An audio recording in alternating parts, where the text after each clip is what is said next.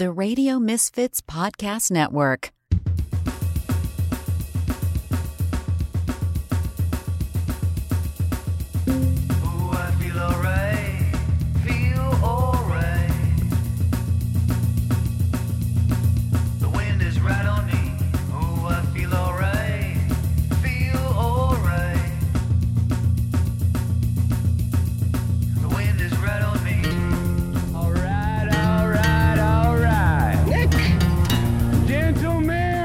Your buddy, kind of guy you can drink beer with. Start your engine! It's the Nick D Podcast. All right. Hello there. It is the Nick D Podcast, and I am Nick DiGilio, your host. And thanks for checking us out. Thanks for being a podcast subscriber. And it is the Nick D Podcast. We're part of the Radio Misfits Podcast Network. There are tons of great podcasts that are available here at Radio Misfits. Check out radiomisfits.com and subscribe to those podcasts and be a part of it. If you want to be a part of it, we'd love to hear from you. Leave your questions and your thoughts and your comments, anything. We want to hear from you. This is your podcast too. So leave your voicemails at 773-417-6948. Voicemails anytime. We'll play them. We listen to them all, and we play a bunch of them too. So 773-417-6948. Drop us an email anytime you want. nickdpodcast@gmail.com. nickdpodcast@gmail.com. Leave a voicemail or a email for us right now. My thanks to Jason Skaggs, who does all the themes, the one that you just heard, and many more. Rate and review us. Please do at radiomisfits.com or any platform. Like us, subscribe, rate, review, all that cool stuff. And thank you for listening to the Nick D Podcast. Coming up on this episode 27 on this Tuesday, Jim Ryan, my old friend Jim Ryan, who is a music writer, columnist, reviewer, all kinds of really cool stuff. He writes for Forbes.com, Daily Herald. He's going to join me. Used to be a regular on my WGN show, and now he's going to be a regular here. Got articles about concerts and music and interviews musicians and all kinds of cool stuff. Jim Ryan, music guy, great guy, going to join us. The great Esmeralda Leon is going to join me as we do every podcast to chat, have fun, and we're going to talk about crazy news stories and insane headlines and much, much more. We'll catch up with what Esmeralda did over the weekend and all that cool stuff. And it is Tuesday, and that means my dad's going to tell a joke. That's right. My 80-year-old dad loves to tell jokes. Been telling them his whole life. Told him on my old WGN show. Tells him every Tuesday on my show. It's Nick's Dad Tells a Joke. That's coming up. We also, again, as I said, we would love to hear from you for voicemails and for emails. And I got a great email here that I want to mention before we get the podcast officially started. This is from Barb. Very lovely email from Barb. And thank you, Barb. Barb says, I've been waiting to email you for a while. But like we know, life happens. I was so happy when I heard that you were doing a podcast. I was very happy when I found out that Steve Cochran had a podcast too. I don't listen to that radio station because the assholes have ruined it. You were my saving grace in the beginning of that pandemic. Listening to you at night helped me relax and fall asleep, not because your show was boring, but because you made it a safe zone. And for that, I thank you. Thank you very much. That was an interesting time to be a voice during that lockdown, during those early days of the pandemic. And I was much appreciated by my listeners, not appreciated by the assholes who run the radio station. Then it said, she says, those asshats took you away.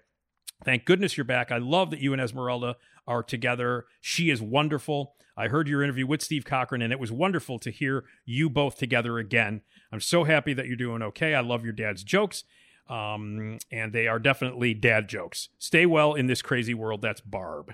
Thank you, Barb. I appreciate it. We get a bunch of emails and a bunch of voicemails from you guys. The support has been great, and we're here. We're doing it every Tuesday, every Friday. I'm going to continue to have great guests and great topics and have fun and include you. So thank you very much from the bottom of my heart.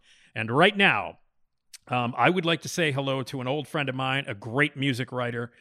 His name is Jim Ryan, and we're going to jump right into that conversation after we do our official welcome to the podcast. Congratulations.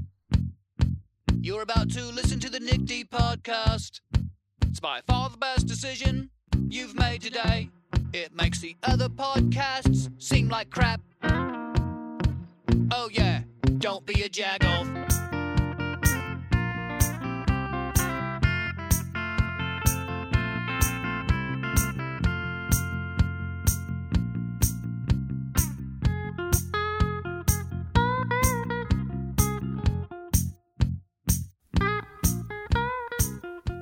All right, and now I would like to welcome to the podcast an old friend of my WGN show who I would have on regularly, usually once a month, and we're going to do that again here on the podcast. He is a entertainment writer, used to be a traffic reporter, in fact, and used to do traffic for WGN and other places, and now writes about entertainment, mostly music, does concert reviews, music interviews for Forbes.com, the Daily Herald, and more. And it is our good friend Jim Ryan. Jim, how have you been, my friend? I've been good. It is so nice to be back on the air with you. This is lovely. Yeah, it's been a while. It's been too long, I think. So, but we're back. And how did you hold up through the COVID thing? How'd that go for you? Still figuring that out. I think Yeah, it's still around. But I mean, lockdown and all that. We had you on the show a couple of times during lockdown when we were still on. I got to tell you, those appearances too, like that to me, I felt like I'd kind of lost my sense of humor for a long portion of that early lockdown stretch, and those couple hours once a month, we could laugh. That's what my takeaway, and I missed. Yeah, it was hilarious. That. It was hilarious when they fired me. That was fucking hilarious. Anyway, that part, yeah, less funny that part, yeah. Yeah, no kidding. But anyway, back, got the podcast going really well. I love working with Ed and everybody at Radio Misfits. They're fantastic, and everybody should check out RadioMisfits.com. But you don't know this maybe, but regular guests who come on either once a month or whatever, semi-regulars, everybody gets their theme song. And you have a new theme song, Jim. I just wanted to let you know. All right. I'm excited. And it is done by the one and only Jason Skaggs, who is insane and awesome and does all the theme songs, the music, the sounds, everything for free, by the way. He's an amazing dude. Out of Houston, does incredible work. And he does all the theme songs for everybody. And he did a theme song for you. I said, hey, my buddy Jim Ryan, you remember him. He used to be a regular on my WGN show, writes about music and blah, blah, blah. He liked your name, and you have a theme song. Are you ready to hear it? Because I got to tell you, Jim, it's pretty epic. This is amazing. I can't wait. Okay, here it is. Jim Ryan from Forbes.com and other places who talks about music and does interviews. This is your official theme song by the one and only Jason Skaggs, exclusively for the Nick D Podcast. Oh, we have a treat for you, Jim Ryan. Oh, he is on the lion, Jim Ryan. I am about to pour a big bowl of Jim Ryan down your ear hole, Jim Ryan. 5, 4, 3, 2, 1, go. Have you ever met a man named Jim? Last name Ryan, or last name Ryan, first name Jim? Well, this particular one, he writes concert reviews, interviews musicians in gold fancy shoes. Now's the time we turn up the microphone louder so we can hear what Jim Ryan has to say.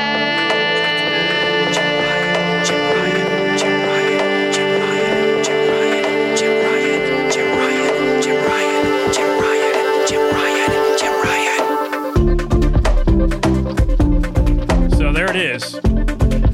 Yes. Yeah, that's it, man. There's your theme song.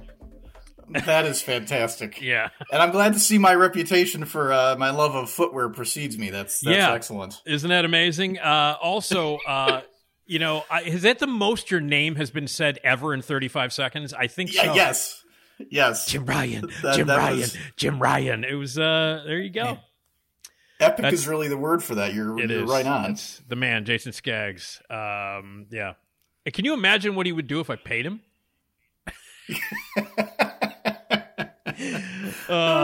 Anyway, so there you go, Jim. Tell us all about, for the folks who might not know you as the regular that you were on my GN show and the regular that you are now on my podcast. You write for Forbes, Daily Herald, other things, all that. Yeah, those are the main ones. Some American songwriter in there, Chicago Now. But those are the two main ones, Forbes and the Daily Herald, and used to be a broadcaster. No longer. No longer. Well, I mean, hey, I'm a broadcaster, but it's all do-it-yourself now with the help of Radio Misfits. It is. I'm a broadcaster now, despite the fact that I was canned. But you can say the word fuck now. That's kind of nice. I can. Yes, I can. Yes, I can. I can do a lot of things that I wasn't able to do, especially during that last year and a half when I was at at the Nightmare Station there for a while. But anyway, but yeah, so you were actually at one point, not only broadcaster traffic guy, but you would tell people this is pretty goddamn cool. You used to be able to fly in the damn helicopter and shit. That's the part I miss, actually. Yes, is that. My joke was always that it beats a cubicle. Yeah. Being in a helicopter. So you were up there in the helicopter. Say hey to Dan Ryan, John Ryan, or Jim Ryan. Did that for NBC locally in Chicago. Yep. Very cool, man. Well, now you're writing, you're doing all kinds of cool stuff. You get to see a lot of concerts. Were you always into music, Jim, when you were younger and all that stuff? Was it a big thing for you?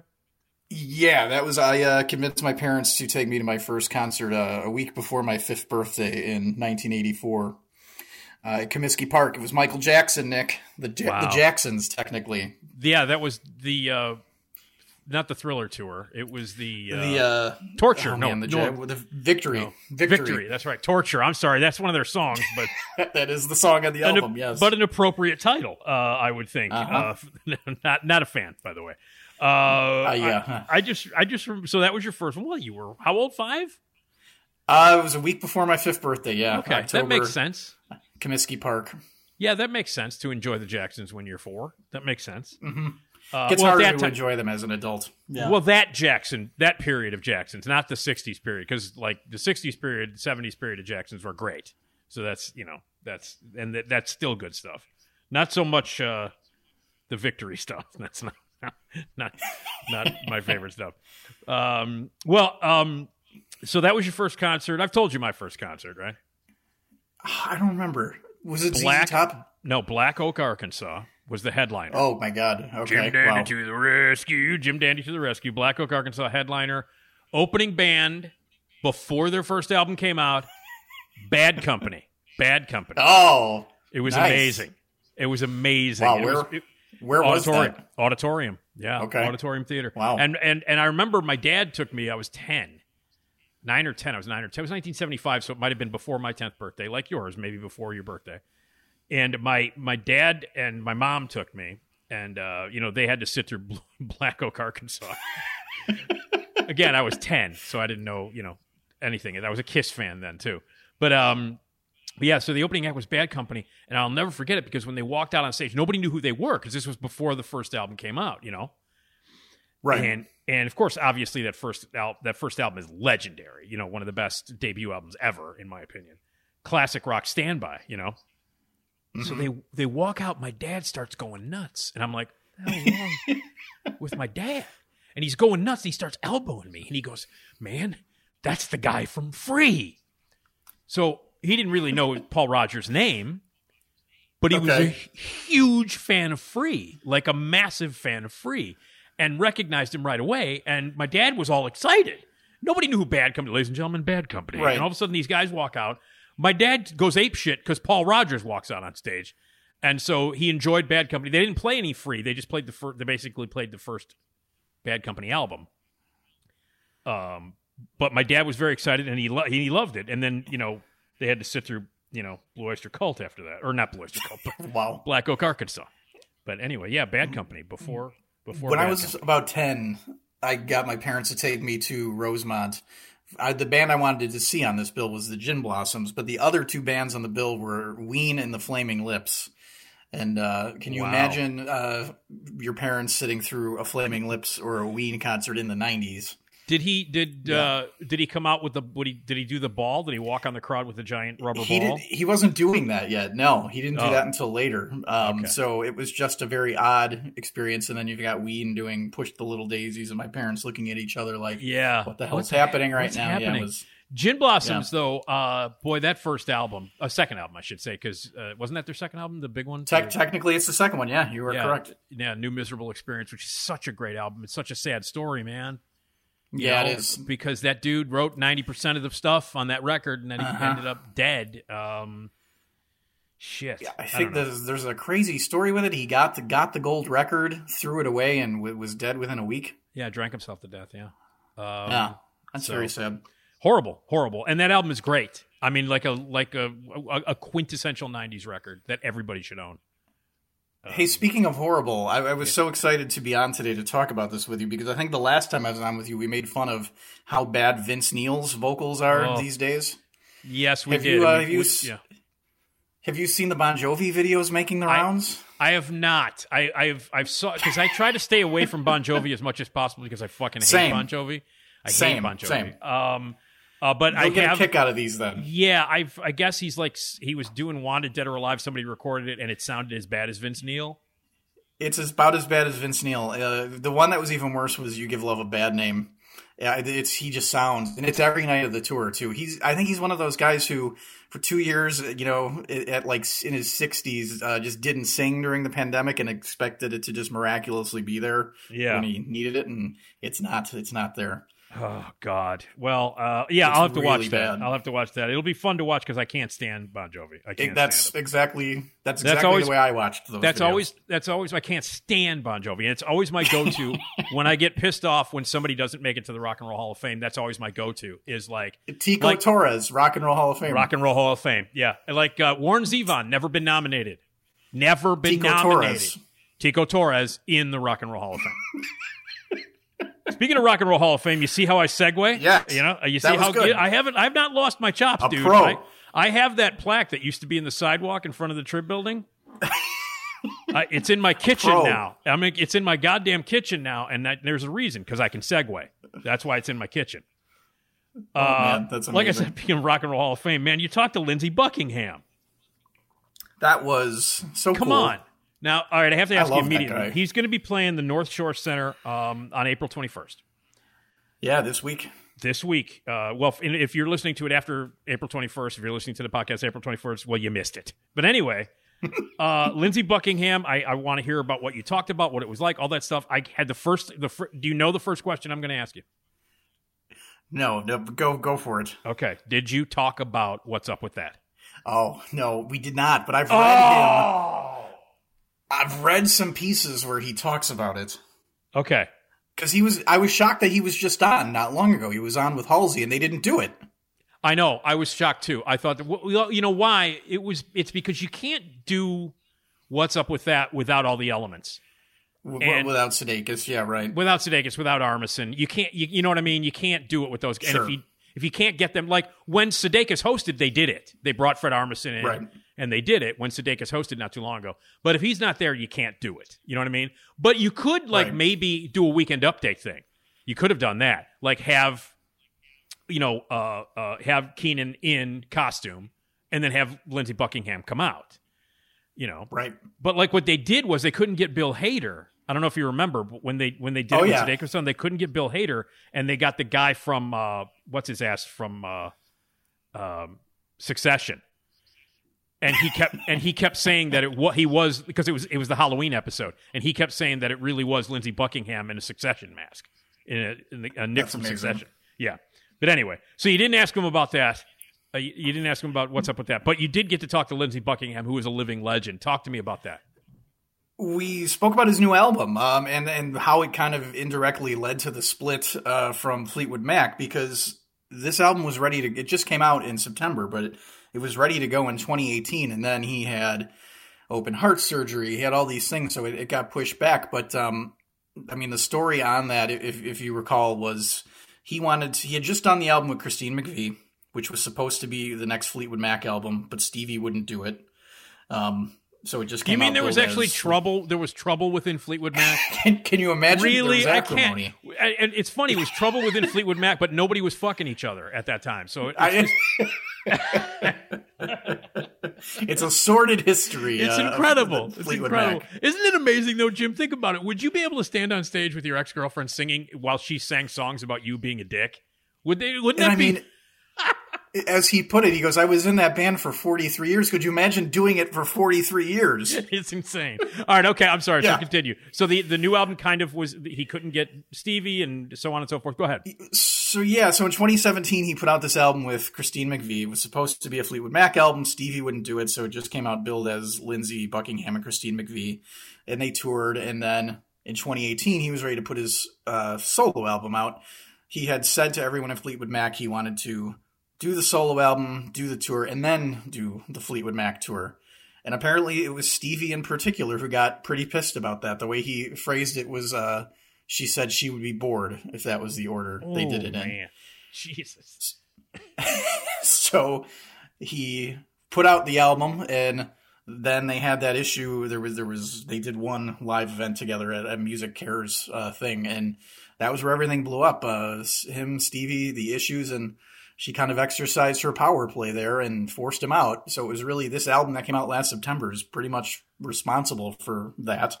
Jeez. And here we are. So Lindsay replaced by two people in Fleetwood Mac. It takes two people to do what he does. It's incredible the history that band has. I mean, just if you look at Fleetwood Mac and how different they sounded and who was in the band when they started. Oh, right. You know what I mean? Right. Like the evolution of that band. If people might not know, they started out as a completely different band than what people remember them from in the heyday of the 80s. As a British blues band, yeah. The Peter Green stuff is legit blues. Yeah. And then they turned into whatever they were in the 70s and the 80s, which is different. And I love that. I love that version of Fleetwood Mac. But the hardcore Fleetwood Mac fans can't stand that. You know what I mean? I mean, especially like I was listening to one of the flashpoints for this solo album, because this solo album is super poppy. It's extremely poppy, which is out of character for him. And I was listening to the Tango in the Night album because that was the last really super poppy thing he did. And to think that band that, like you're saying, in the 70s wound up being responsible for tracks like Everywhere and Little Lies is kind of stunning. It is. I mean, and I still have people. I have guys that there's a group of guys that I used to hang out with at Simon's when I was a drinking man, and we would bitch about music until like 3:00 in the morning. And I have a guy who's like, these guys are around because I'm now technically in July. I'll technically be in my late 50s because I'll be 57 in July. So the guys I hung out with were around my age or older. So we're talking about guys who are now like late 50s into their 60s. And there's one guy in particular who will not acknowledge anything that Fleetwood Mac did. Like post 1972. He just won't, like, nope, fuck it. It's crap. You know what I mean? And but wait a minute. Then you go, no, but Rumors is cool and Tusk is an interesting record. Nope, it's shit. Yeah. It's all garbage. Like those are the hardcore guys, man. It's fascinating because I mean he says that the two albums that were big influences on this were Tusk and Tango in the Night. Tusk, in terms of it gave him that license to kind of experiment a bit more, which especially solo he went on to do to great lengths, and then Tango in the Night because this album, like I say, is extremely poppy. So those were kind of the two flashpoints. Yeah.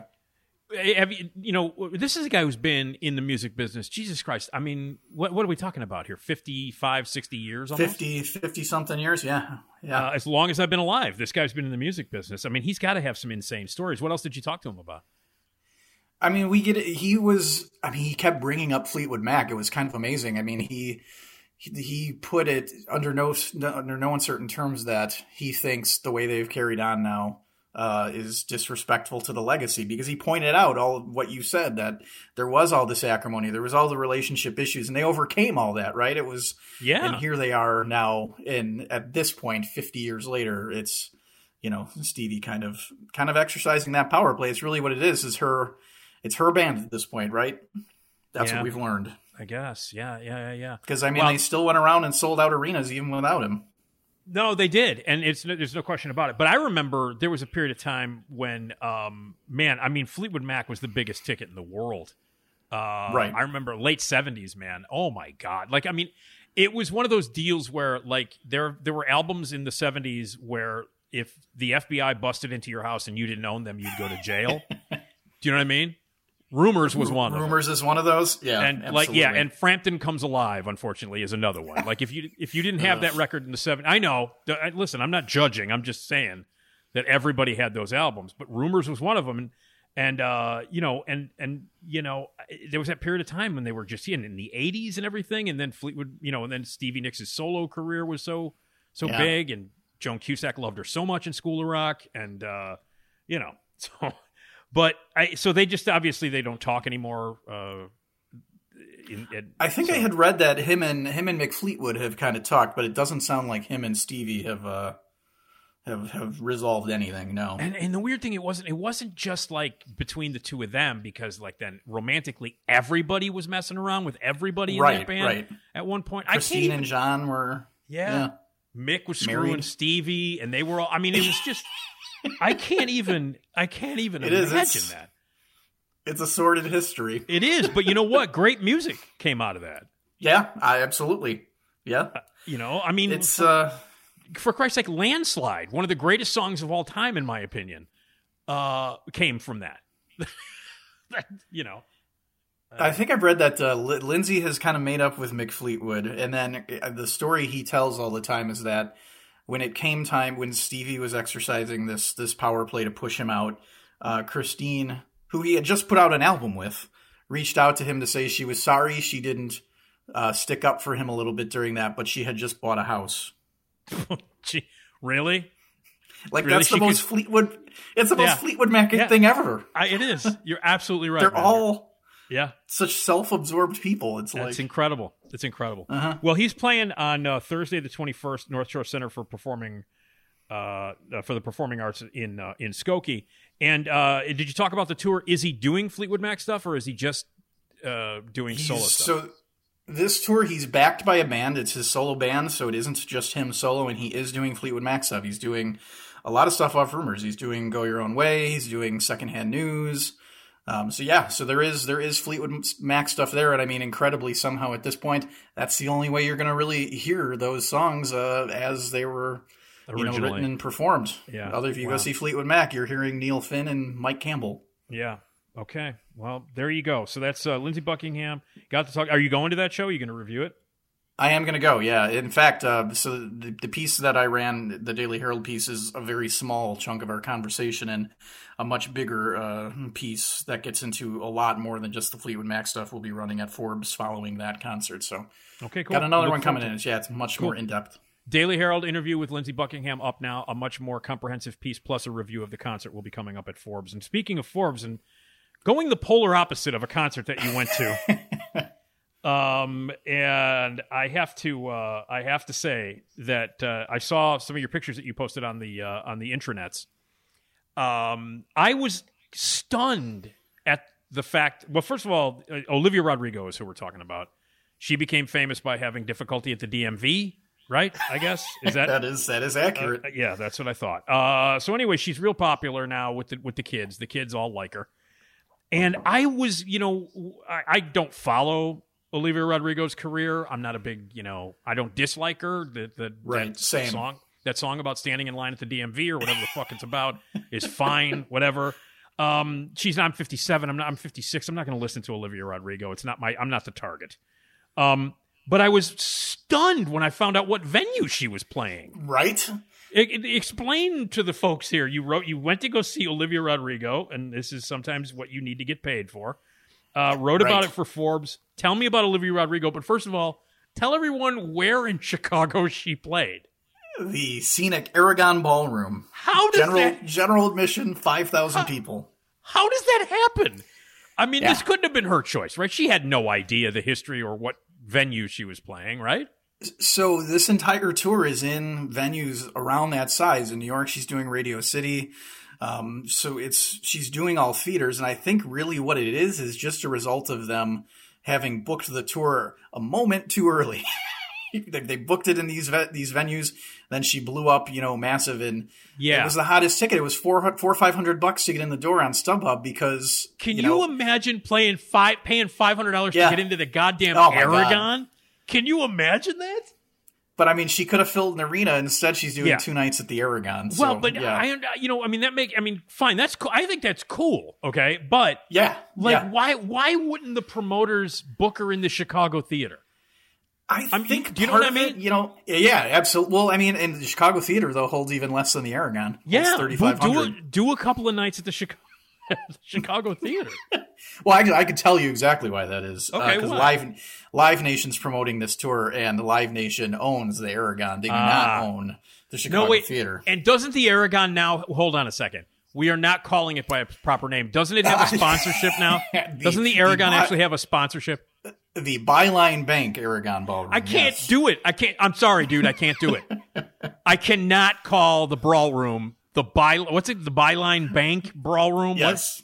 The Byline Bank Aragon Ballroom. Yes. The shit that I've done at the ballroom and experienced in the Aragon Ballroom over the years, there is no sponsorship in the world that I could call that place by. You and I have traded many stories about the Aragon. I love it. What was the show you saw where the chairs were getting thrown on stage? Faith No More. They took every chair. For some reason, they put metal folding chairs.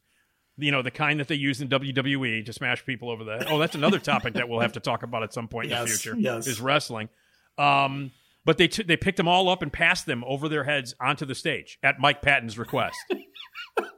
Helmet was the opening act. It was my God. It was Butthole Surfers, Helmet, Faith No More. It was unbelievable. Good Lord, that's amazing. I was at PE and Sonic Youth where there was a riot out in the streets afterwards. I have talked to Butch Vig from Garbage, was at that show. He had driven down from Madison, and he tells the story about the riot in the street after. And it was because of the first Gulf War. There were protests in 1991, January, February 1991. There were protests out on Lawrence Avenue, and everybody afterwards. There was a riot. I was there for Public Anthrax and Public Enemy and Anthrax, where I was on top of my friend with a broken nose, bleeding. And we had busted chairs, and my friend's pants fell down around his ankle. I can't tell you the number of things that I've done at the Aragon. That is now the Byline Bank Aragon that hosts Olivia Rodrigo. How did that... I'm sorry, I can't get past that. No, it's amazing. That was part of the reason I wanted to go. Oh, I can imagine. So what was it like to be in the Aragon with 5,000 Olivia Rodrigo fans? I mean, it had to be David Lynchian. So a friend of mine, literally we're in the car driving there, and a friend of mine texts me and goes... I don't know what the hell's going on at the Aragon tonight, but there's like a line down Broadway of little girls dressed very strangely. And I'm like, yeah, that's where I'm headed, actually. We're on our way. You can imagine, you can envision that area, where the car wash is or whatever the hell on Broadway. The line stretched from the Aragon down Lawrence to Broadway, a half mile down Broadway by that car wash. I'm like, oh my God. You know what's funny is I probably would have been sitting at the end of the bar where I always sat in the Green Mill and looked out the window and said, what the fuck is going on across the street? I've spent many a night, Jim, at that corner window spot in the Green Mill. Yes. I've sat there. I can't tell you. They used to have a stool saved for me at that corner by the front window of the Green Mill. God, I love that place. I miss that place. It's the best. That's since I stopped drinking, that's the place I miss the most is the Green Mill. I mean, I could go there and not drink, but I'd be too tempted because I'm an alcoholic, so I can't do it. But I miss that place. I miss that place. It's the best place ever. And I can imagine the regulars, especially at that time, because the bar would be, the place is packed after 2 a.m. It's completely packed. Yeah. But it used to open early, and they would have music after like 7 or 8. That's still my favorite time to go there is on Friday at like 4 in the afternoon. Chris Foreman, the blind organist, playing the organ at the Green Mill. Legendary. And some of the people that are there at like when the daylight hours at the Green Mill, I can't imagine them looking outside going, what the hell is happening at the Aragon? So, all right, so you got the weird crowd. You're in there. It was and you went with somebody who had a daughter. Is that? I did. That was honestly 95% of the reason we covered it was my photographer's daughter wanted to go, and that, they were. I think we were like the only media that covered it. He was shooting for me for Forbes, and the venue had one photographer there, and Live Nation had one photographer there, and that was it. That was all the media they credentialed. So, wow, it was pretty wild. What I expected parents with their kids in. Spoiler alert, Nick, it was just kids. Yeah, they were like 12-year-olds running amok at the Aragon. It was insane. We'll pick you up at 10. I'm not going to see those. Not going to see this show about the girl who had a hard time at the DMV. I'm not going to do it. All right, well, tell me about the show. All right, look, and look. Obviously, we're not the target audience. Okay, Correct. I'm being a real smart ass. People who are listening to the podcast probably who have kids, or maybe I have listeners who like. I have subscribers who like Olivia Rodrigo. She's not my targeted audience. It's not my deal. But, the people that were there, did the audience like it? That's the important thing. I mean, they were beside themselves. It was, again, that, like, I had said once before, I think the closest I've ever gotten to that hearing that Beatles scream where it's just one scream that doesn't stop, that drowns out the music. I think the closest I had gotten to that prior to this past Friday was Ed Sheeran in Rosemont, where it was just a high-pitched scream by girls over the course of like an hour and a half. This was like that, and then even louder, because you know how the Aragon gets. Yeah. As soon as she would start to open her mouth to talk, that scream would go up and just not stop. And it was, I've never heard anything like it. I can't imagine. I went to go, I can tell you the loudest concert I ever went to in my life. Did I ever tell you this, Jim? I don't know. Loudest concert I ever went to in my life, and it was because of what you're talking about. It was because of the nonstop. Can I? Oh, okay. Go ahead, because I was going to guess way wrong. Go ahead. Take a guess. Go ahead. I was going to guess the loudest one I've ever been to, and it seemed like it might be in your wheelhouse, was Dinosaur Jr. at the Metro. Well, no, yes, but that was loud for other reasons. I've seen Dinosaur Jr. millions of times, including Ireland. I saw him in Dublin with Built to Spill opening. One of the highlights of my honeymoon was seeing them. No, I'm talking about bands that this is a band that isn't normally meant to be loud. You know what I mean? Like Olivia Rodrigo, you don't go, "Ooh, my ears are going to bleed." Right, you know what I mean? Right. Duran was the loudest. Yeah, oh my God! But okay, yeah, I mean, and this was in 1985. This was in Seven and the Ragged Tiger at the Rosemont, and the loudest goddamn show I've seen. Slayer, I've seen Sabbath, I've seen Metallica, I've seen every loud band you can put. Nothing compares to the absolute insane loudness and the one nonstop scream of 30,000 girls when I saw Duran Duran. God.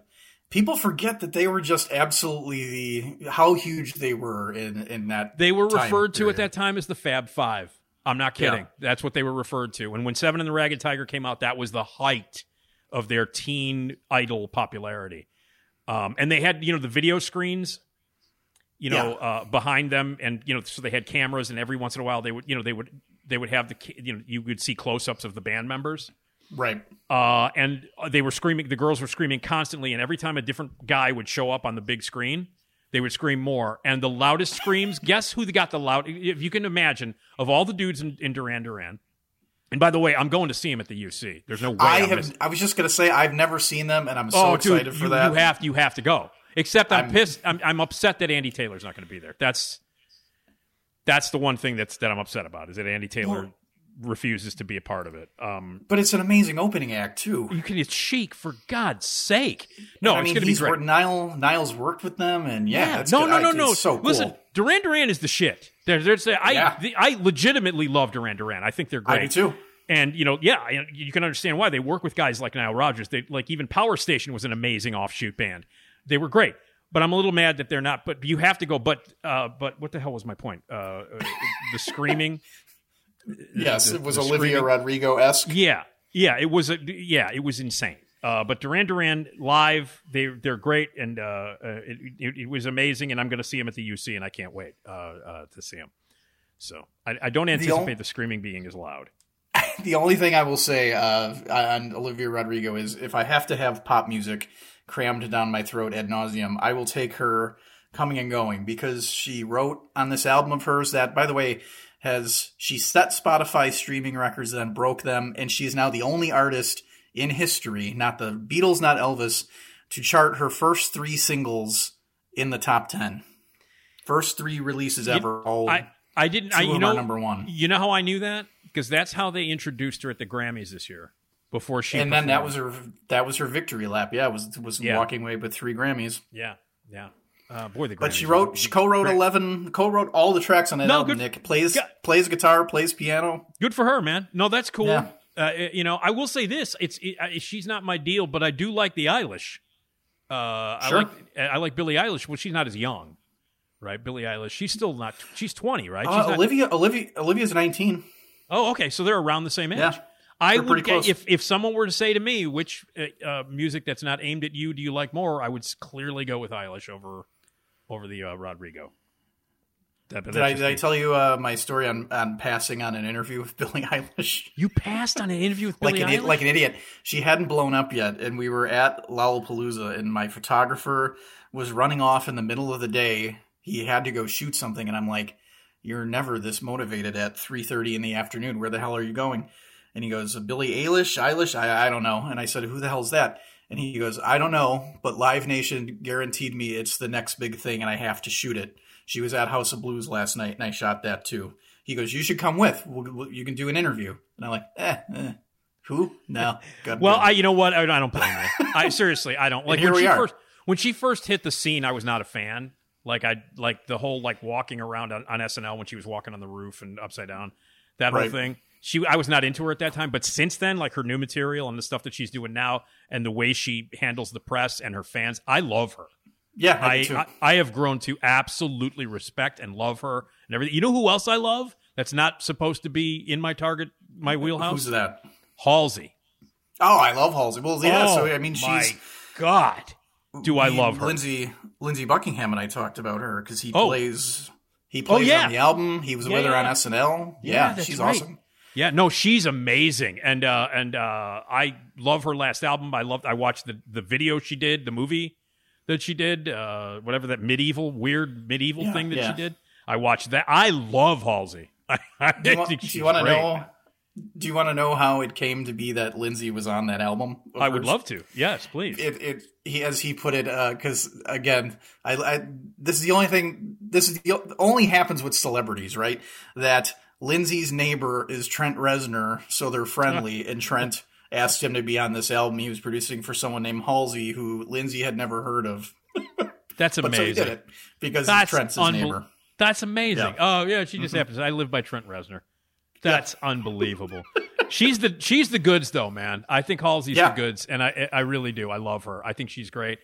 Have you ever seen her live? Did you see her? I never. Lollapalooza. I saw her at Lollapalooza, but I've never. I would like to see her in her own show indoors somewhere and really connect with it. Because she does it. I mean, she's thematically, she's amazing. I think she's enormously talented. She did a song. I can't remember what song she did, where she did a painting while she was singing on SNL. Do you remember that? I watched her performance with Lindsay, but I didn't see the painting one. Wow. No, this is before. I think she was. This was because when she was on with Lindsay, she wasn't. She was the musical guest. She wasn't the host. Because it was Kardashian, right? Wasn't Kim Kardashian? Yes. That sounds right, yeah. Yes, Kim Kardashian was the host, because I remember saying, why would you have this idiot be the host when Halsey hosted and was musical guest? Just like Lizzo last week. She was this past weekend. Lizzo did a terrific job. She was musical guest and she was host, and she was good at both of them. Halsey was fantastic when she was host and musical guest. Okay. And so the performances that she gave, the one that she gave with Lindsay Buckingham was when she was just guest. But the night that she hosted and performed as musical guest, go back and watch that. She did, and I can't remember what song it was, but she did the song while she was doing this painting, making this painting, and they had the cameras overhead. The canvas was on the floor. And she did this song while she was painting this beautiful and crazy painting. She's the goods, man. Like, she's really enormously talented. I'm so glad to hear that you like her as well. Oh yeah, she's great. All right. So, all right. Well, Rodrigo did her thing. Now, the important thing is, did the photographer's daughter like it? That's the important thing. Oh my God, she loved it, and we had a box at the Aragon, because I was like, there are times at the Aragon I can't see if I'm way, at the back and it's a crowded thing, and I'm like, she's 6. So I was like, I don't know that you're going to see, but I think you'll still have a good time. You'll enjoy the vibe, but just be aware you might not be able to see what's happening up there. Yeah. And they put us up in the box, and we were not within the general population down there, which was great. during the Faith No More chair stuff, I was in the box. I just witnessed it from up there. And anytime I've gone to the Aragon, with the exception of a few times, I'm always upstairs. I can't. I was on the floor for Slayer. Oh my God! My favorite. I'll never forget this, because we're on the floor, like midway back, and the mosh pit is right in front of us, and I'm not going near that thing, right? Yeah. But it was by virtue of the fact that the mosh pit was there, we had a little bit of room. It wasn't completely packed, right? So my friend Chris keeps looking at me, and he keeps going, "I think I'm going to go in there. I'm going to go in there." I'm like, "Yeah, you go knock yourself out, man." And he finally, like 3/4 of the way through, he's like, "I got to go in there." And I swear to you, Nick, he takes his first step in there. Yeah. He's looking straight ahead of him as he goes to run in, does not see the guy coming directly at him from his right. Chris just gets launched.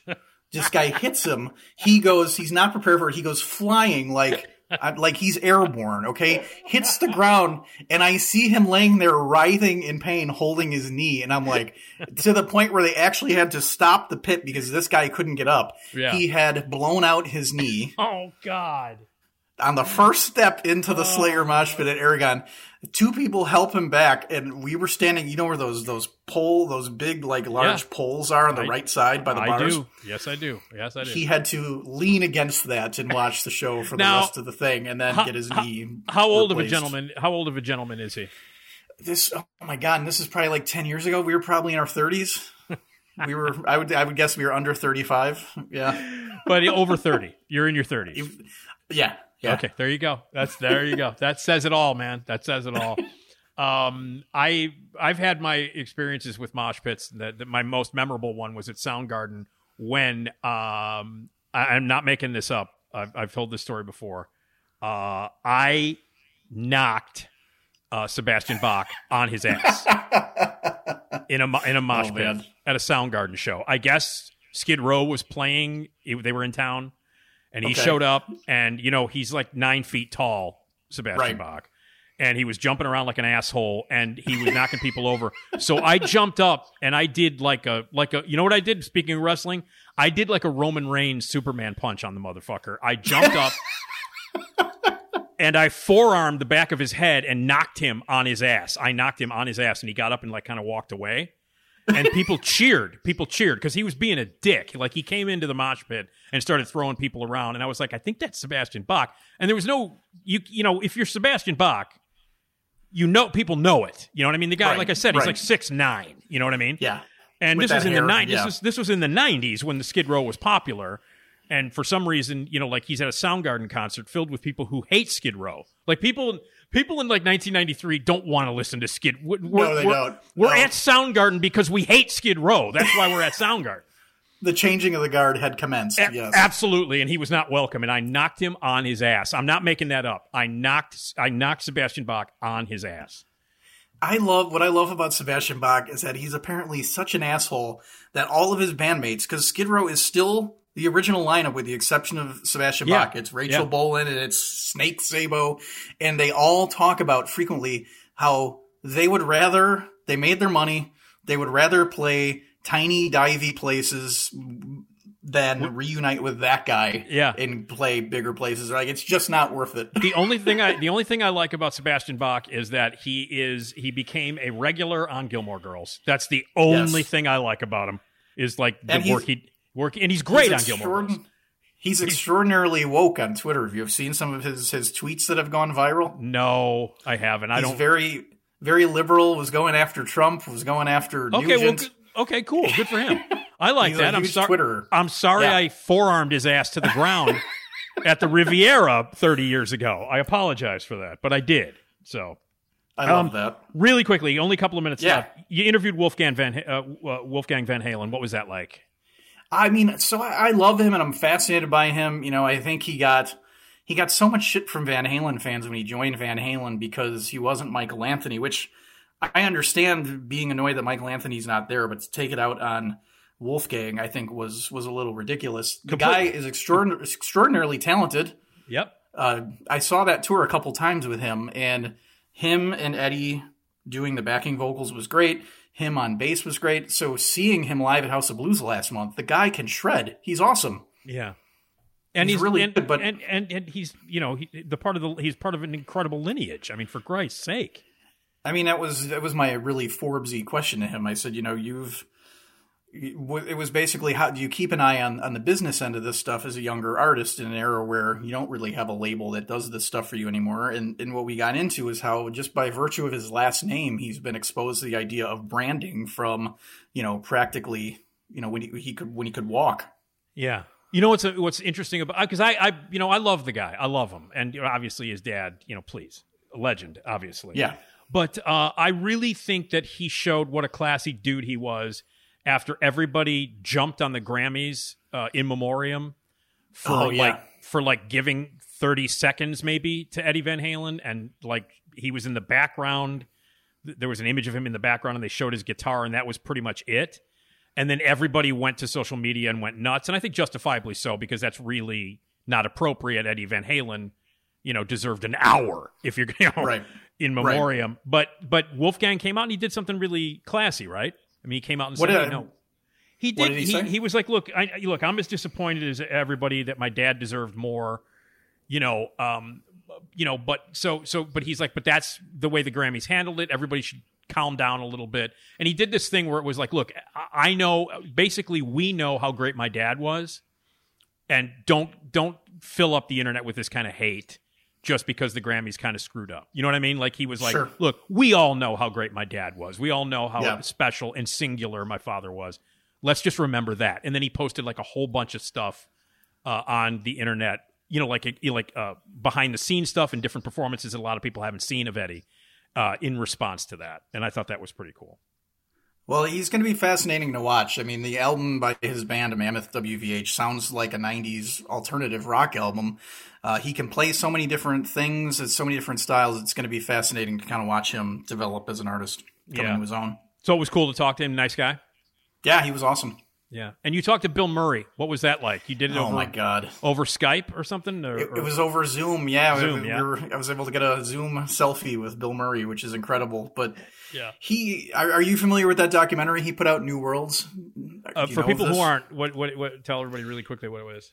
It was he toured in 2018 with a cellist with basically a classical quartet and played smaller venues, and he would do spoken word that paid tribute to the American literary tradition. So he would read Mark Twain, he would do all these, readings, and then he would do almost as if it was in his guise as Nick the Lounge Singer from SNL. He would sing songs ranging anywhere from West Side Story to The Way It Is by Bruce Hornsby. And they would do these insane venues. So in Greece, they played the Acropolis, and this documentary, New Worlds, kind of captures that performance. So that's what we talked about, and it was insane. And so he talked specifically about that. You weren't able to talk about SNL or Caddyshack or anything like that? Oh, we got into the French Dispatch had just come out, so we got into that very briefly. But it was him, it was the cellist he was performing with, and the director of that documentary. So we kept pretty close to that. Must have been cool though. I've had the pleasure of talking with Bill Murray and meeting him a few times, and you never know what Bill Murray you're going to get though. We talked about the White Sox. That was for me. I'm like, oh my god, we got to have a conversation. Yeah, because you're a Sox fan. That's right. You're a Sox fan. Oh Jesus. Oh boy. It was the first thing I said to him. I said, I'm in Chicago. And so, of course, you tell him that, right? And then there was at one point I said to him, growing up in the Chicagoland areas you did, for me personally, growing up on the south side of Chicago, I wasn't getting exposed to something like Walt Whitman, which he does a reading of in this performance. Yeah. I said, how is this stuff popping up on your radar? He's like, oh, Southsider. Because I was expecting a lot more out of your White Sox last season. So I'm like, well, they need a pitcher, man.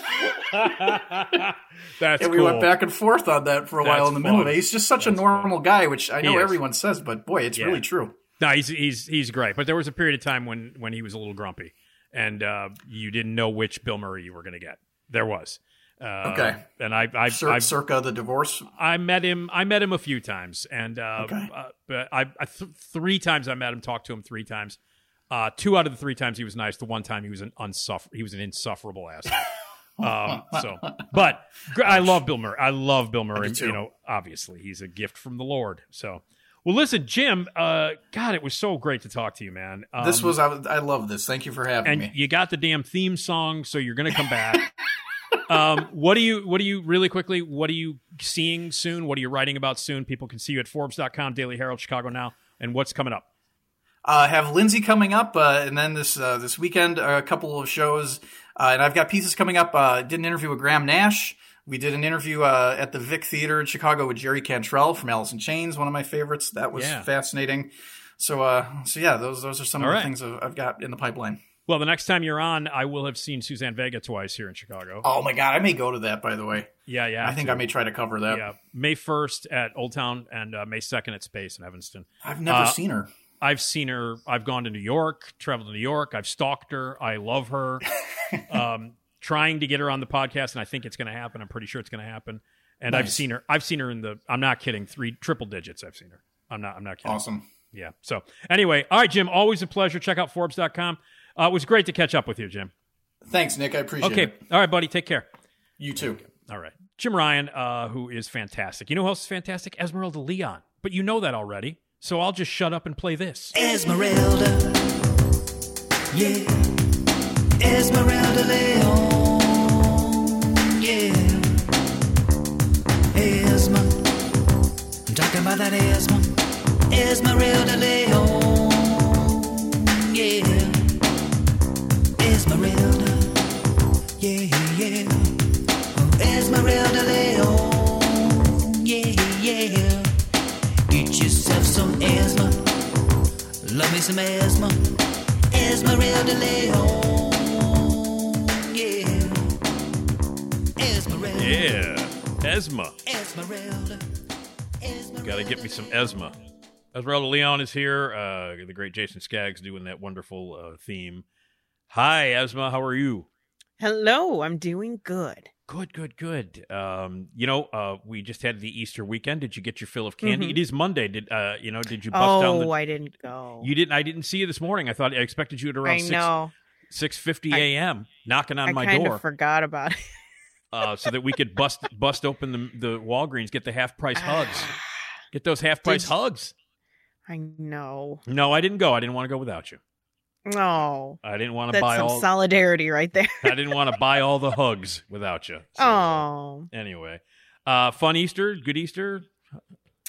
Yeah. Didn't do anything. No? Didn't, no, my family's in Joliet and since I don't have a car, it's too much of a hassle to get down there if I don't go the whole weekend, and I didn't, so. Yeah. So, yeah. Okay. All right. Well, made a ham over at my parents' house. Yeah, how was that? It was good. Turned out good. Nice. Helped the mom out. And we threw the ham just threw it in the oven, cooked it, and ate it. That's it. And that's you just threw the ham in. Just threw the ham in, whipped it across the room, threw it in the oven, cooked it. That's you helping. That was me helping. I'll just throw it in the oven. Yeah, no, my mom and I made the ham, and it was great. Turned out good. Nice. So anyway, all right. Welcome back. Speaking of the Easter, the last time that we spoke before the Easter weekend, we were talking about candy, Easter candy, and some of the worst candy of all time, as we were just talking. And that conversation kicked off as it normally would if you're talking about Easter candy. With by the way, you know who hasn't made a visit the whole show yet? Who?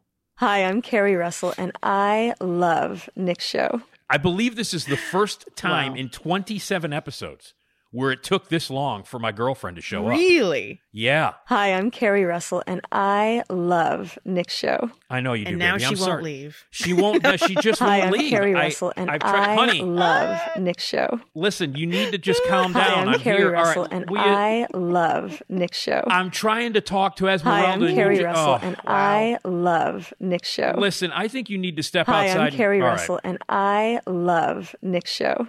Will you stop? Okay. Did you fix that creaky door? She could leave. Damn it. I need to load that every time. You know what? Hold on a second. Oh, boy. Wait, hold on a second. Okay, now there we go. All right. So anyway, wait, hold on. Wait a second. Here. Okay. Get out. There you she go. won't leave. Okay. Hi, I'm Carrie Russell, and I love Nick's show. No, you door's have to open, leave. Carrie. All right, get out. I'll see you later. Okay. Anyway, wow. You know what? I just realized I can load up sound effects while we're on the air, while we're recording. Yeah. Wow. Okay.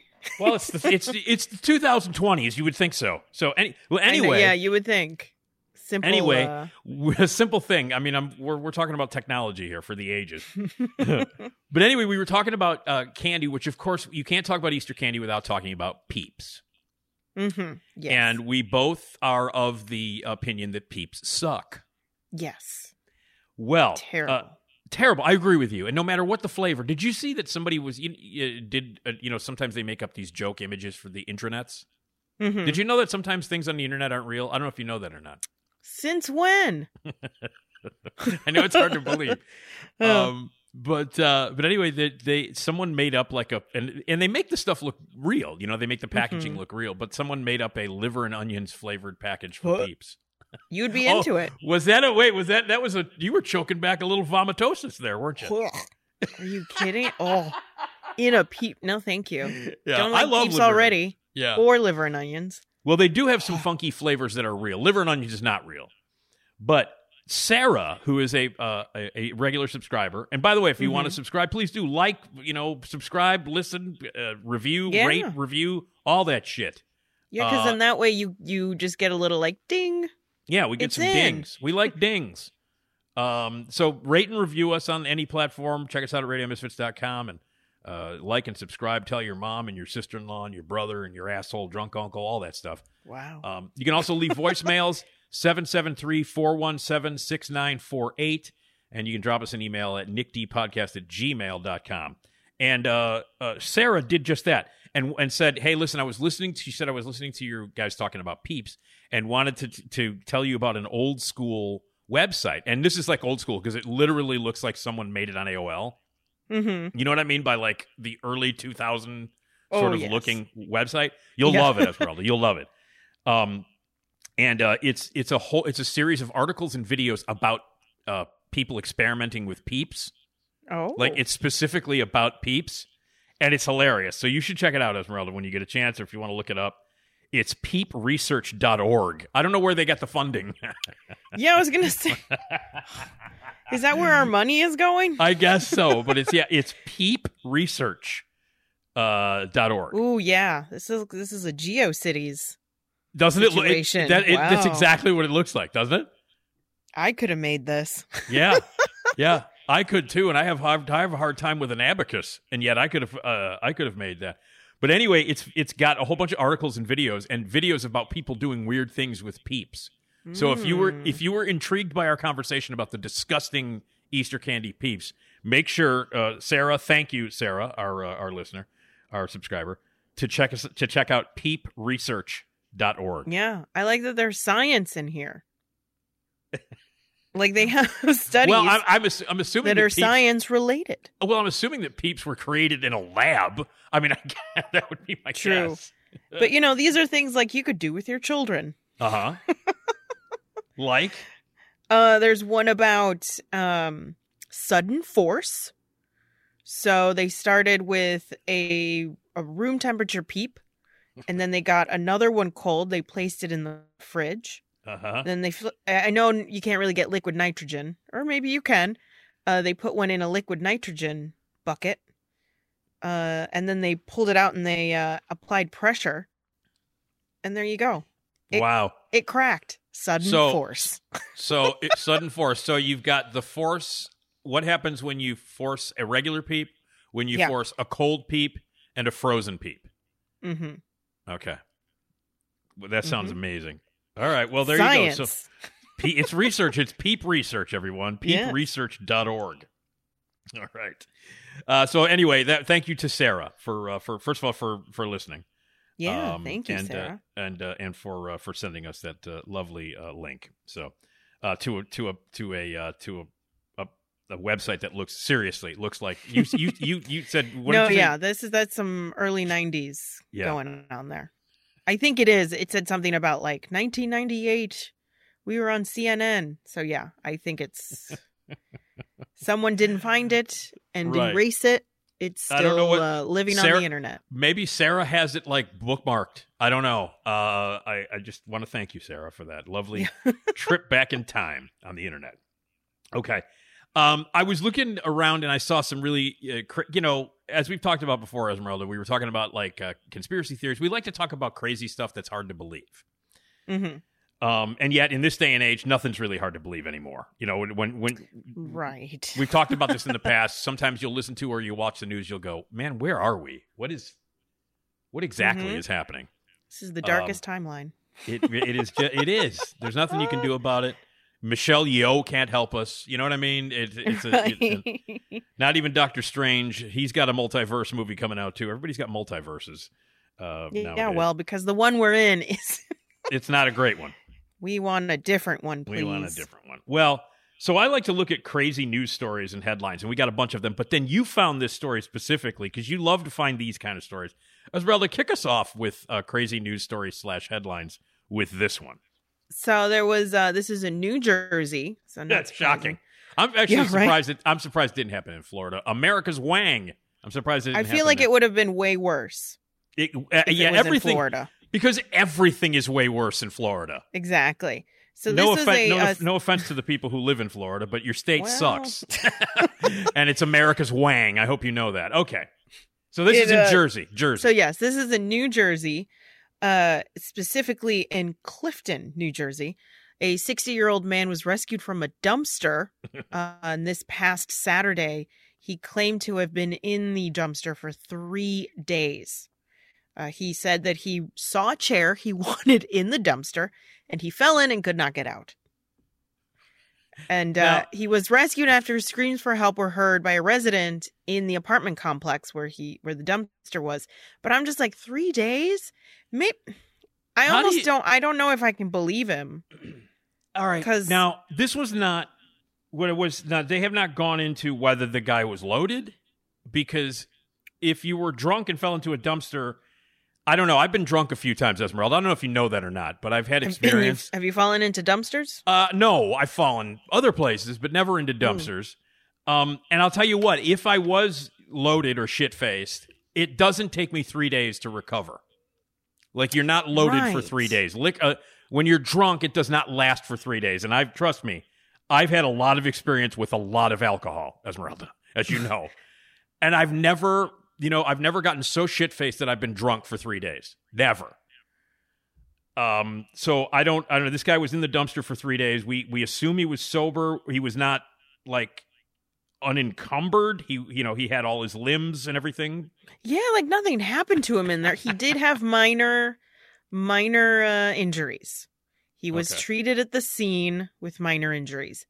But he had to get pulled out by firefighters and police. But I'm just like, what kind of dumpster was he in? Was he in like a... Right? Did it have an automatic padlock or something? I think he just couldn't get out. Like, he just could not crawl. He couldn't pull himself out. But I'm just like, how tall is that dumpster? Yeah, that's interesting. Are you doing laundry? No, it's my upstairs neighbor showering. Oh, okay. It's your upstairs neighbor showering. Okay. They've turned on the bottom half. What's it called? The tub half. The tub. They're filling up the tub. Yes. Yeah. They just turned it on. So yeah, It's very loud.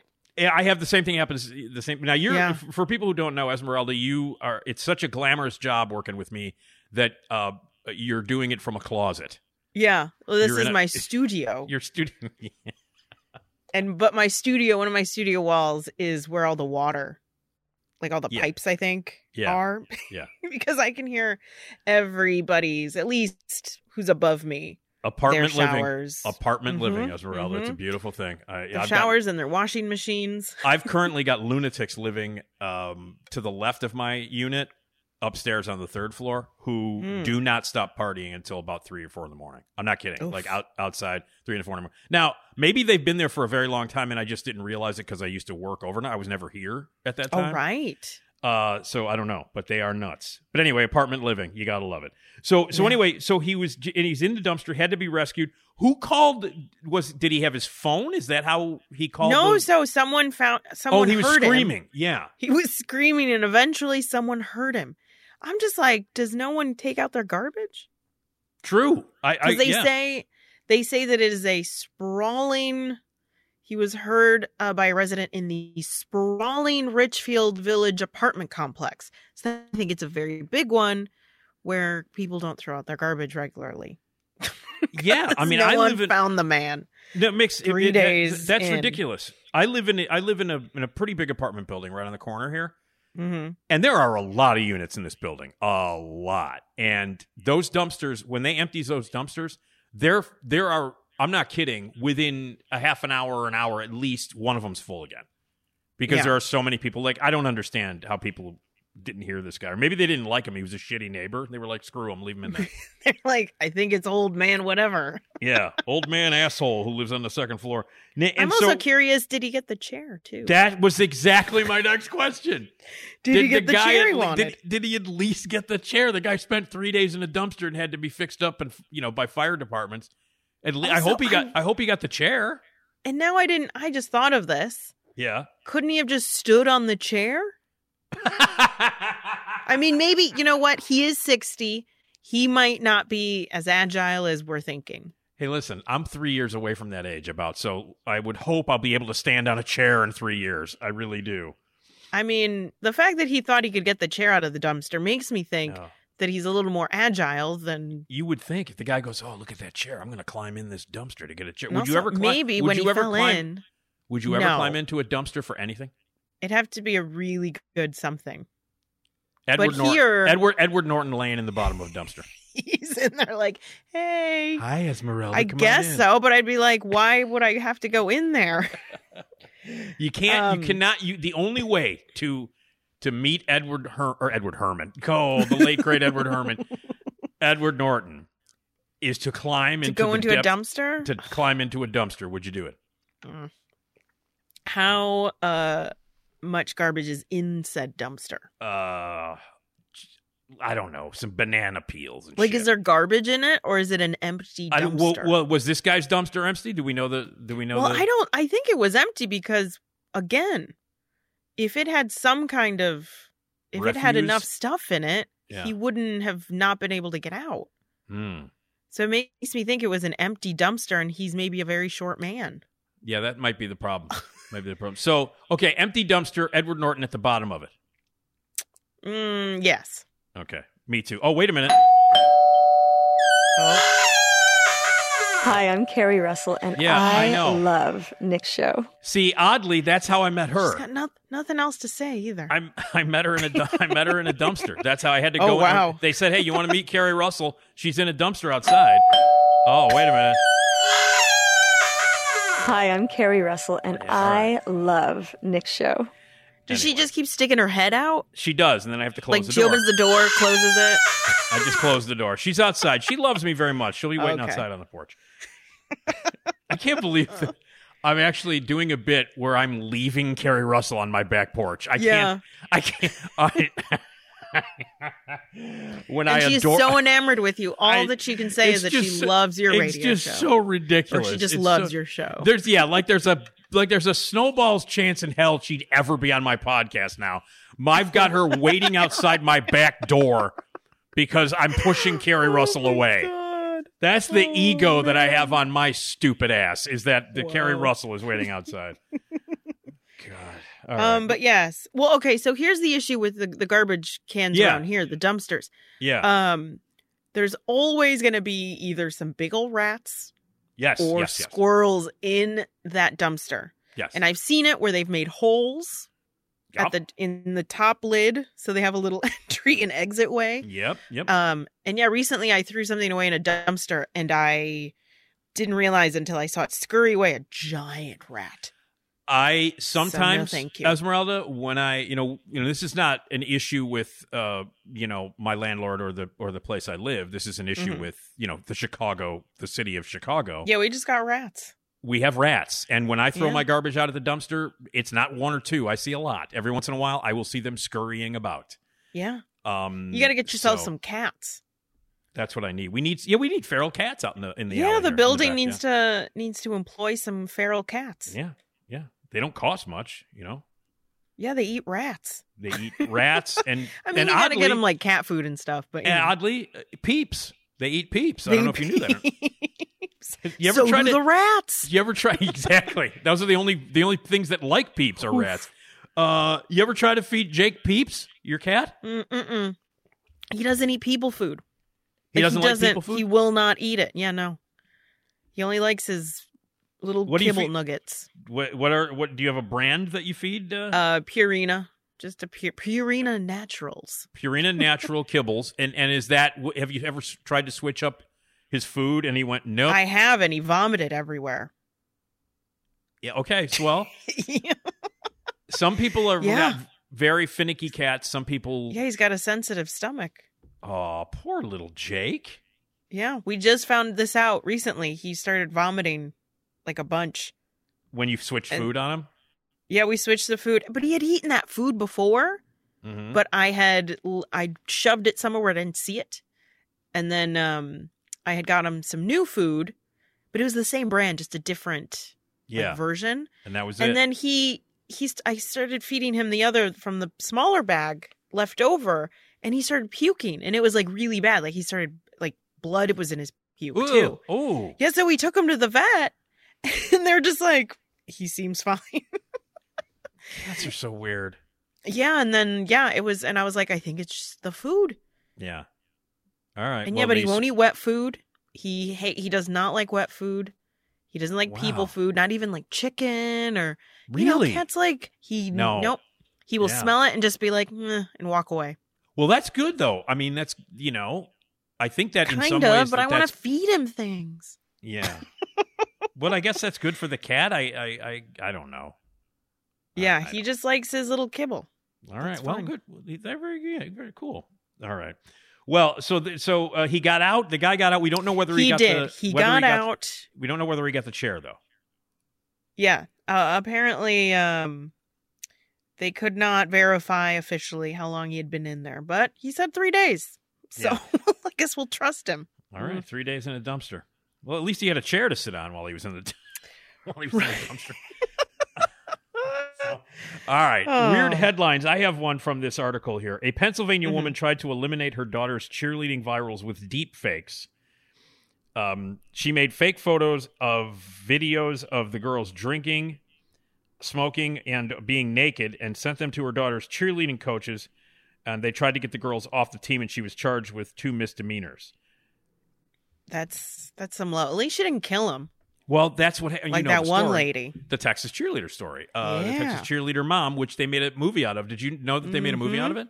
The wonderful Holly Hunter played the role, and she was fucking great in it. Holly Hunter, and I was actually in a play based on that. Did you know that? Oh, I was in a play 30 years ago, almost 1993-ish. I was in a play called Bitches, and it was written and directed by a gentleman named Sean Abley, wonderful playwright and a fantastic director. Worked with us for many years. He and Amy Seeley also co-wrote it with him.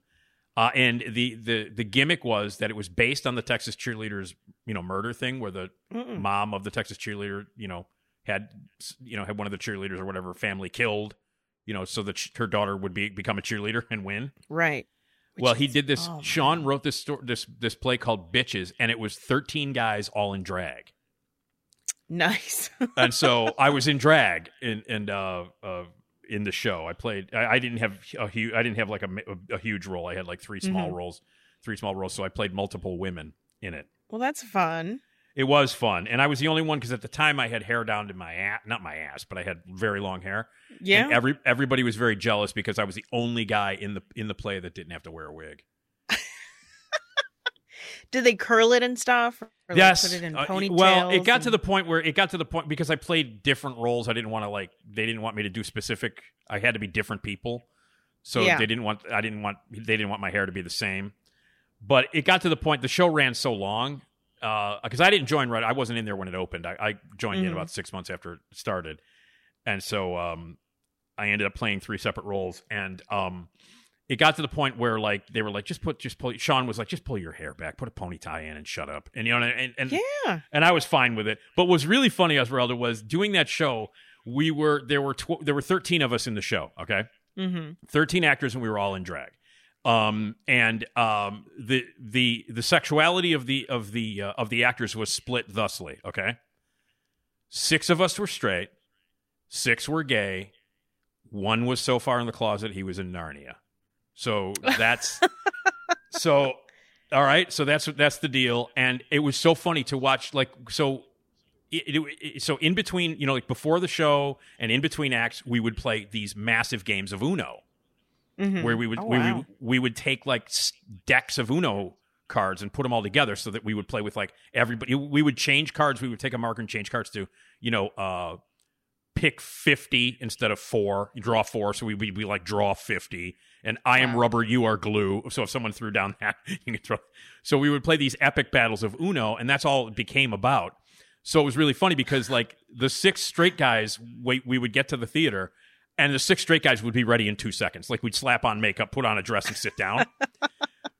And the gay guys would always primp and get ready. They cared about what they looked like. You know what I mean? Yeah. So the gay guys would take 45 minutes to get ready. We'd take 5. The straight guys would be sitting in the chair. But anyway, so now I was in that in a show that was based on that. But this is still happening all the way down now. Deep fakes. Yeah, people. I'm amazed. I wonder if she paid somebody. Or if she tried to do them. God, I hope they were really bad and she tried to do them and they were just so obviously bad. Wouldn't that be hilarious? Yeah. I mean, I'm assuming because where do you find... I mean, I don't think she knows where to find people who do deep fakes. Yeah. God, some of those are scary, aren't they, Esmeralda? Yeah, I actually just saw one of it. Look, it was like video of, quote, Tom Cruise, and it was at an award show. And it's some guy who does deep fakes. So he did a deep fake and he was saying hi to Michael Key from Key and Peele. Oh, Keegan-Michael Key. Keegan-Michael Key. Yes. Yeah. Keegan-Michael Key. Yeah. And he's like, he jumped over Keegan-Michael Key and like, he's like, hey, and he was like, it was Tom Cruise. It's, and it looked spot on. Actually, someone had shared it and they're like, oh, Tom Cruise. And I'm looking at it, I'm like, something is off. Yeah, no, but some feels of those, weird. Seriously, some of them, like if you don't look really closely and analyze, you could be fooled, absolutely fooled. But I mean, yeah, and that's it's scary. It's scary thing about those. Yeah. Well, anyway, some woman she got busted. She got some misdemeanors for trying to make sure that her daughter won. So she Which deep is faked. so ridiculous. But hey, you love your children. You gotta love your children, man. Do anything for them. Do anything for your kids, including, well, in the case of the Texas woman, kill somebody. Right. So, and for people who have not seen it, I can't remember. I think it's called The Case of the Texas. It's got, I think the movie with Holly Hunter has it was like a made-for-cable movie. I think it was HBO. Yeah. And it's got the really long title. I think the title is something like The Case of the Texas Cheerleader Killing Mom or something like that. Oh, it is the positively true adventures of the alleged Texas cheerleader murdering mom. There you go. I knew it was like, it was purposely long. You know what I mean? And I can't remember. Are you looking at it? Does it show the credits? Does it say who directed it? Because I think somebody pretty...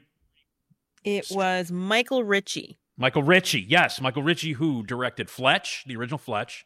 Oh. Directed Semi-Tough, directed A Lot Smile. Michael Ritchie was a terrific director. He was a great satirical director, and he was the perfect guy for that. He was known for doing really smart satire.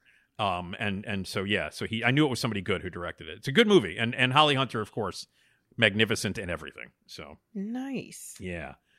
All right, how about this one? An Oklahoma basketball announcer blamed using the N-word on a blood sugar spike. Oh, that's good. Sure. Uh-huh. Wow. You know, at least come up with a better excuse. Like, I don't know. Like your mouth, you had a stroke. Blood sugar spike, really? Okay. But here's what he said, and I'm not going to say the worst word in the world. Right. But he said when he saw players kneeling before a basketball game, Mark Rowan was apparently unaware that his mic was on, and he said they're kneeling, effing N-words. Later, in an apology, he said, I'm a type 1 diabetic, and I do not believe that I would have made those horrible statements absent my sugar spiking. Oh, my God. Right. You know, my mom's diabetic. I've never heard her say that word ever. Right? I think he's thinking that it's like Tourette's. It's like, that is not that, sir. But sure. He thinks it's Tourette. I don't know. Diabetes, Tourette, same thing. Yeah, Diabetes same and thing, Tourette, right? Same thing, right? Diabetics do that all the time. That's hilarious. I'm sorry, I got my medical condition screwed up. I thought I had Tourette's. Excuse me while I go prick my finger for my Tourette's. I've got to go test my blood. Oh my God! All right. And any of these ridiculous things pop out for you, or any other ones that you want to mention here? Headline wise. I enjoyed the Lucha Libre wrestlers enforce mask wearing in Mexico, which I am all for this. Me too.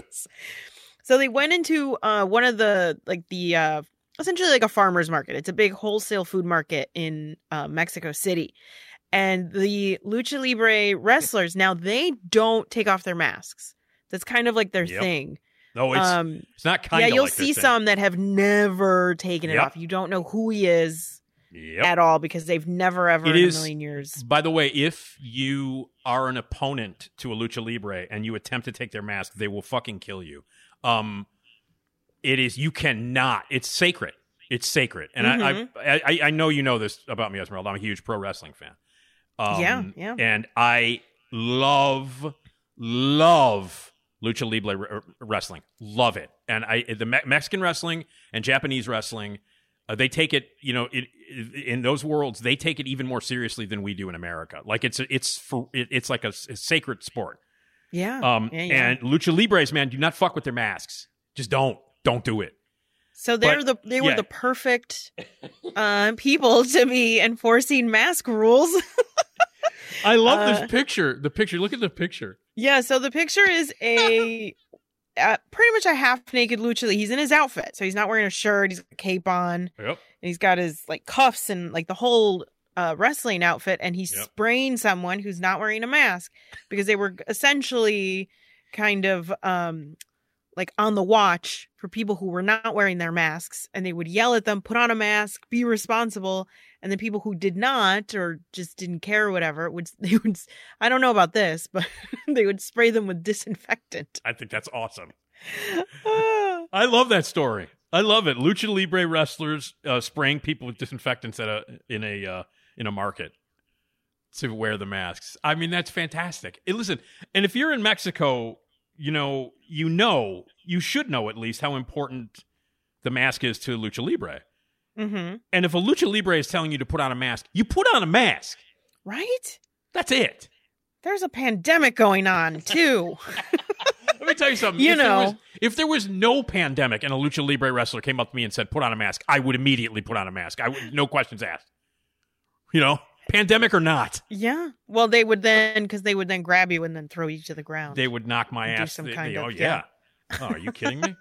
Have you ever seen the Peruvian women wrestlers? Yes, I have. Oh, those are great too because they wear the whole like most of them wear their essentially their like their traditional outfits, like a long skirt and the little bowler hat.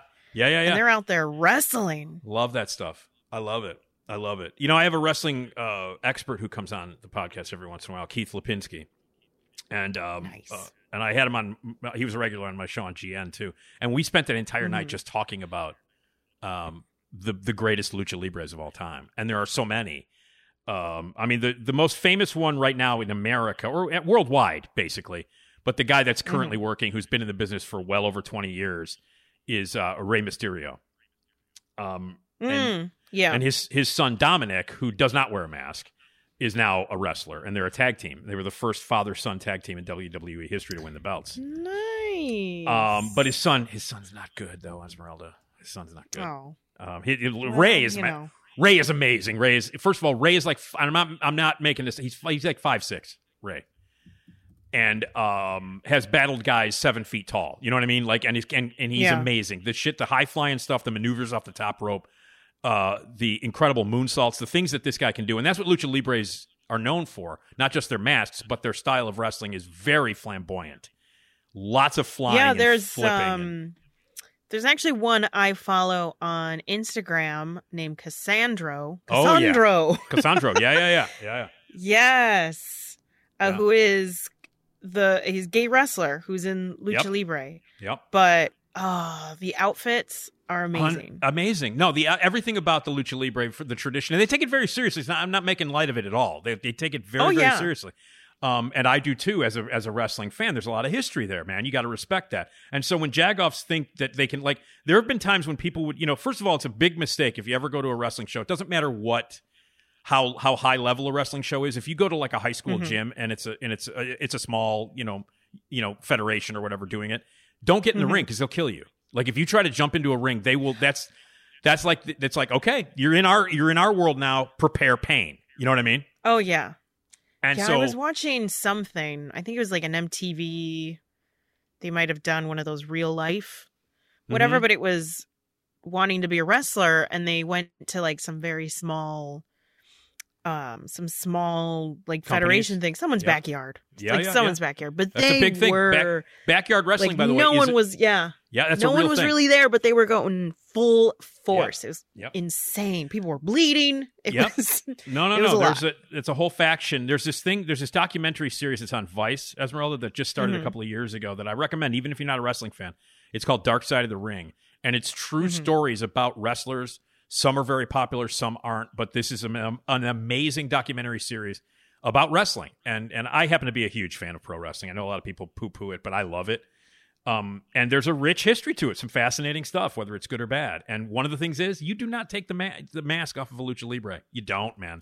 You just don't. Yeah. So, but I love that. Lucha Libre is spraying people with disinfectant in Mexico. How about this? Glenn Close was nominated for an Oscar and a Razzie for the same role. Whew. I did not see that movie. Well, yeah, I saw it. What do you think? Oh, the Razzie Does is she more deserve appropriate. both? No, the Razzie. The role of Bonnie Mama Vance in Hillbilly Elegy was the first time in history that a person was nominated for both the Razzie and the Oscar. Wow. It was directed by the minimally talented Ron Howard, who I'm in the minority on this, but I think Ron Howard is a really shitty filmmaker. And I've disliked the majority of his movies, like a bunch of his movies that people love and think are great. I just don't. And he directed this thing. And the reason I think Glenn Close got nominated was, and this is my theory, Esmeralda, you ready? Mm-hmm. The film came out in 2020. Mm-hmm. And it was part of all of the movies that kind of got, when the movie industry died for a while and is still recovering. And they needed Oscar nominations because a lot of movies didn't get released that year. Yeah. You know what I mean? And they desperately needed Oscar nominations. And they were like, oh, Glenn Close was in a movie. Give her a nomination. You know what I mean? Because she's always great. You know? And she's been nominated a bunch. She's been nominated a bunch of times. And so they were like, yeah, you know what? Just nominate her. We need people to go to the movies. We need people to watch movies. We need people to watch the Oscars. Give Glenn Close a nomination. And then when they see the movie and they realize how bad she is in it, then they can complain.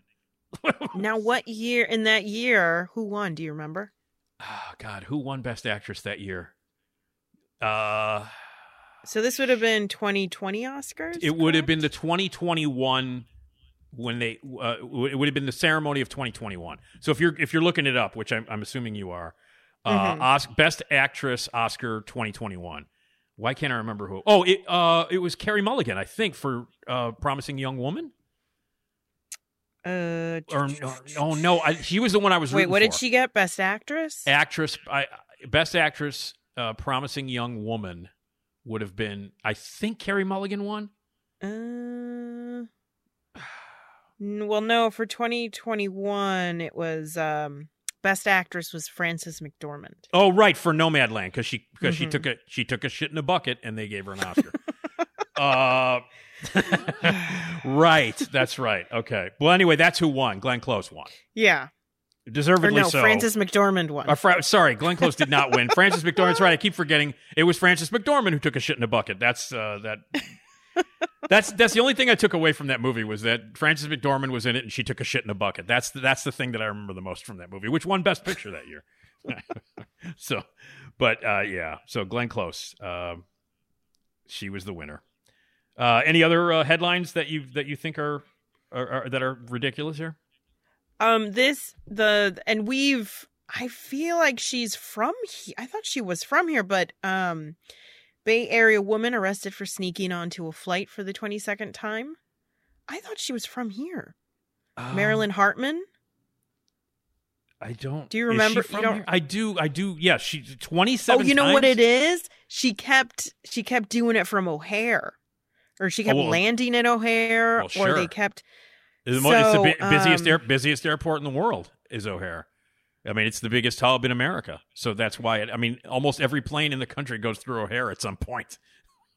So she has. Okay, so this is why it was news here, because one of the last times, essentially, that she got caught, that she was arrested here at O'Hare. Attempting to sneak on a plane. I see. But she has a huge history of it. But she's, I guess, originally from San Francisco, from the Bay Area. I'm reading. But she's a huge history of getting on planes easily, which I'm just like, what? What's really funny is that I'm reading Molly Shannon's book right now, which is Esmeralda, it's so good.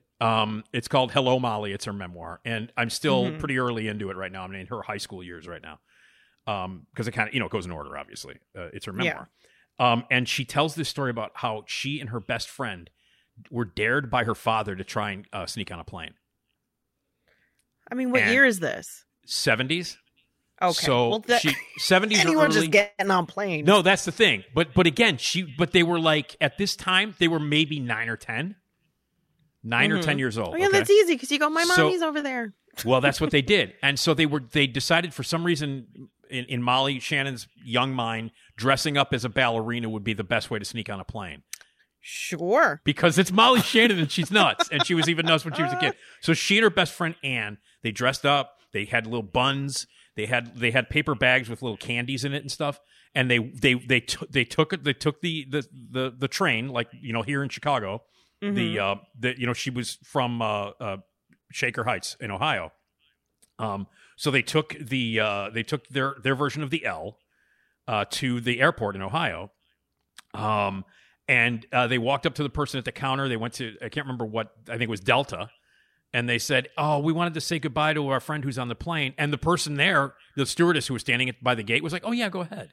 And they let him on the plane. They said, we just want to say goodbye to our friend who's on the plane. So again, this is the late 70s. Yeah. And so you just roll around in the plane until they were like, oh, you have to, you were leaving now. And usually people would be like, okay, well, let's go.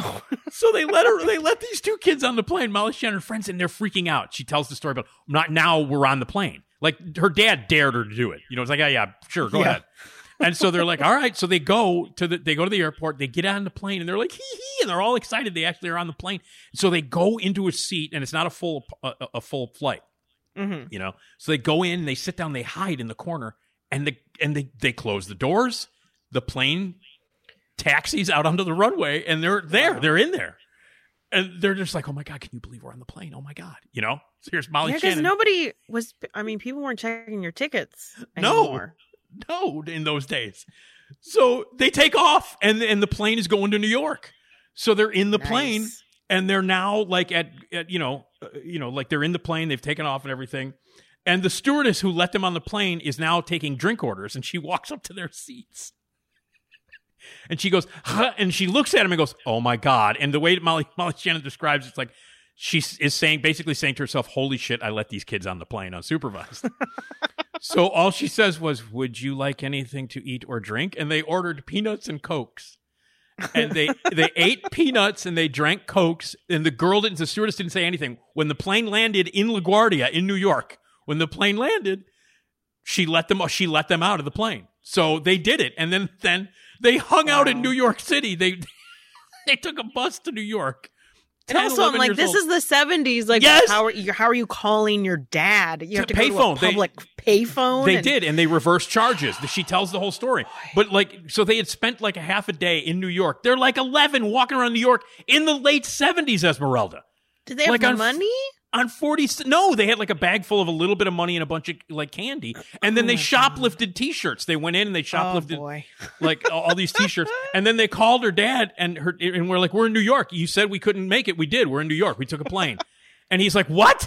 And then he's like, okay, well, and then he says, this is what her dad was like. Go ahead, all right, find your way back. Get on a plane, and they couldn't get on a plane. Back. They couldn't get it. They couldn't. So her dad had to pay for tickets to them to fly back from New York to Cleveland, to Cleveland, to the airport in Cleveland. And then he made her give him her babysitting money to pay for the ticket. I mean, that's pretty good. It's a crazy story. Right, but so, I mean, the book is amazing, but that's one of my favorite stories. Like, I mean, seriously, what, you know, an 11-year-old or whatever, she was 10, walking around Manhattan in the 70s, New York in the late 70s. That's frightening. It's terrifying. So, but all right. Is there any other ones here? One more. Let's see. I guess I don't know why. Why is this even a story? Why is this even a thing? Yeah. Scientists want to build a giant sperm and egg storehouse on the moon. Well, why? Listen, just specifically for Elon Musk, I guess. I get it's. I mean, it's just a proposal, but still, why is that even a proposal? Don't we have enough sperm on this planet? Isn't there enough sperm? Well, on this planet? they were. It seems like they were building it for a global insurance policy. I see. So they wanted to send 6.7 million sperm samples to the moon. Yeah. Which, you know what? If we mess up this planet, let's we don't deserve. Let's not try again. Let's not try again.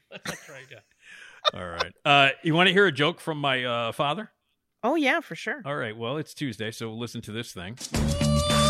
It's the best part of the week, baby. It's time to hear something funny. Here we go with your music intro. Ah! It's a jokey time. It's a jokey time. Nick's dad tells a joke. Yeah! What'd I say? It's a jokey time. It's a jokey time. Nick's dad tells a joke. Oh, yeah! Here we go! Yeah. Now, Esmeralda, you know my dad. Mm-hmm. He loves to tell jokes. 80 years old. If you ever go to the Esmeralda again, if you're ever at the Jewel at Irving Park in Narragansett, the longest line will be my dad's line because he has fans who want to hear him tell jokes while he bags their groceries. Oh yeah, of course. So he's been telling jokes for years, and every Tuesday he tells one. He just stops by. Oh, now I can actually, now that I have this loaded, Dad, come on in. Hi, I'm Carrie Russell. No, love Carrie. No, Carrie, wait, I love you. All right, no, it's my dad. Okay, he's pushing Carrie Russell out of the way. All right, okay, Dad, go ahead. Tell your joke. Go ahead. My friend took a Viagra pill that got stuck in his throat. He wound up with a stiff neck. Jesus.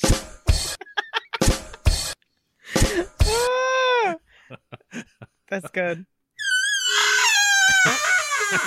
And then that was jokey time. It was a jokey time. Nick's dad told a joke. Well, now we have a whole new element to this, Esmeralda. Now my dad's actually doors walking opening. in. He's pushing Carrie Russell out of the way now to tell the joke. It's a whole new, it's just an epic journey now.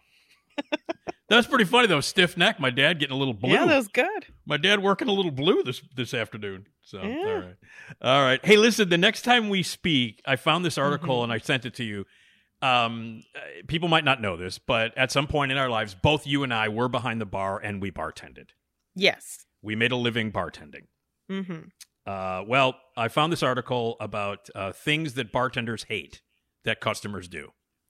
Oh, boy. Let's have some fun with that next time. That's going to be quite a list. It's going to be quite a list. Okay. Esmeralda, you rule the planet as always. Oh, ditto, sir. And seriously, I couldn't think of doing this thing without you. And that's it. It's always, seriously, two of the biggest highlights of my week every week are the two times I get to speak with you. So anyway. Oh, I'm serious. Thanks. You know that. The Nick D Podcast is part of the Radio Misfits Podcast Network. Rate and review us on every platform, radiomisfits.com. Like, share, all that stuff. Subscribe. Skaggs, thank you, buddy. Jason Skaggs. Again, you've gone out of your way with Jim Ryan's incredible theme that we debuted today. We'll see you next time. Voicemail us, 773-417-6948 anytime. Email us, nickdpodcast@gmail.com. We will talk to you on Friday. Don't know who the guest is on Friday yet still. It's we'll find out. We'll find out. But I guarantee it'll be fun. I mean, it's cheap. People should subscribe and tune in anyway for anything. Oh, yeah, for sure. Absolutely. All right, Esmeralda, thank you. And thanks, everyone, for listening and subscribing to the Nick D Podcast. And this is the Radio Misfits Podcast Network.